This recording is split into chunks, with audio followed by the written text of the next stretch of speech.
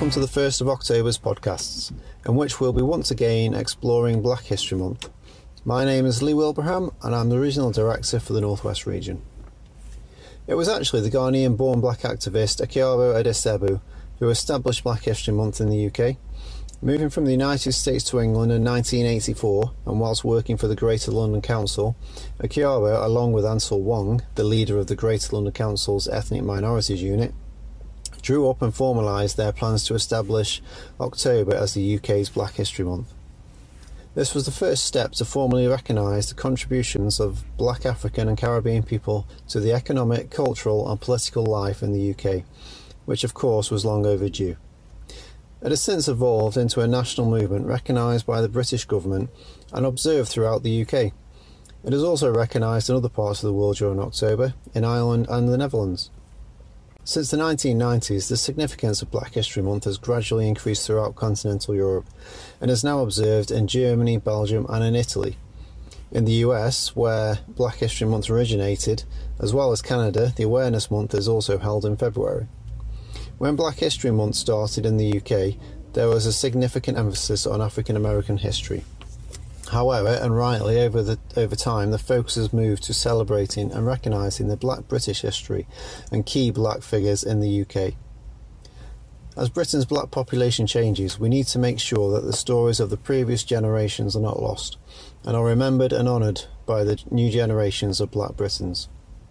David Awosogo, a professor of public history at the University of Manchester, said Black history is a series of missing chapters from British history, and we must be involved in the telling of these stories.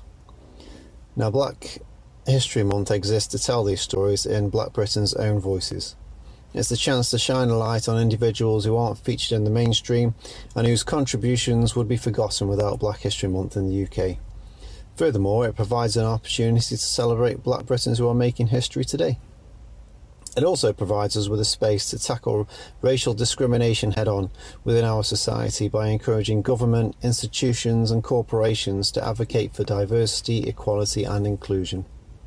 To be clear, the aims of Black History Month are to celebrate and recognise the achievements of African and Caribbean heritage peoples' roles in helping to shape UK culture, history and economic development, educating the UK population on how the relationships between Britain, Africa, the Caribbean and the United States helped to create modern Britain, and to encourage government, institutions and corporations to embrace and adopt equality and diversity policies. Some campaigners argue against the existence and usefulness of the month as they believe it marginalises UK black history and that it should rightly be remembered all year round.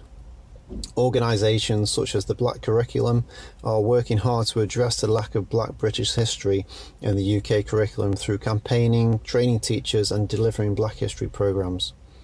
But Black History Month UK, like many other national and international events, provides us with an opportunity to remember individuals and events that would never be included in a racially inclusive national curriculum and would remain forgotten to the annals of time.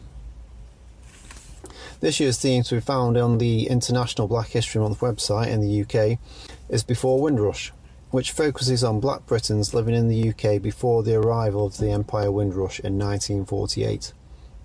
People such as Leary Constantine, who was a cricketer, statesman and Britain's first black peer, Princess Adamola, who served as a nurse during wartime Britain, and Ignatius Sancho, originally a slave who became an abolitionist, composer and writer.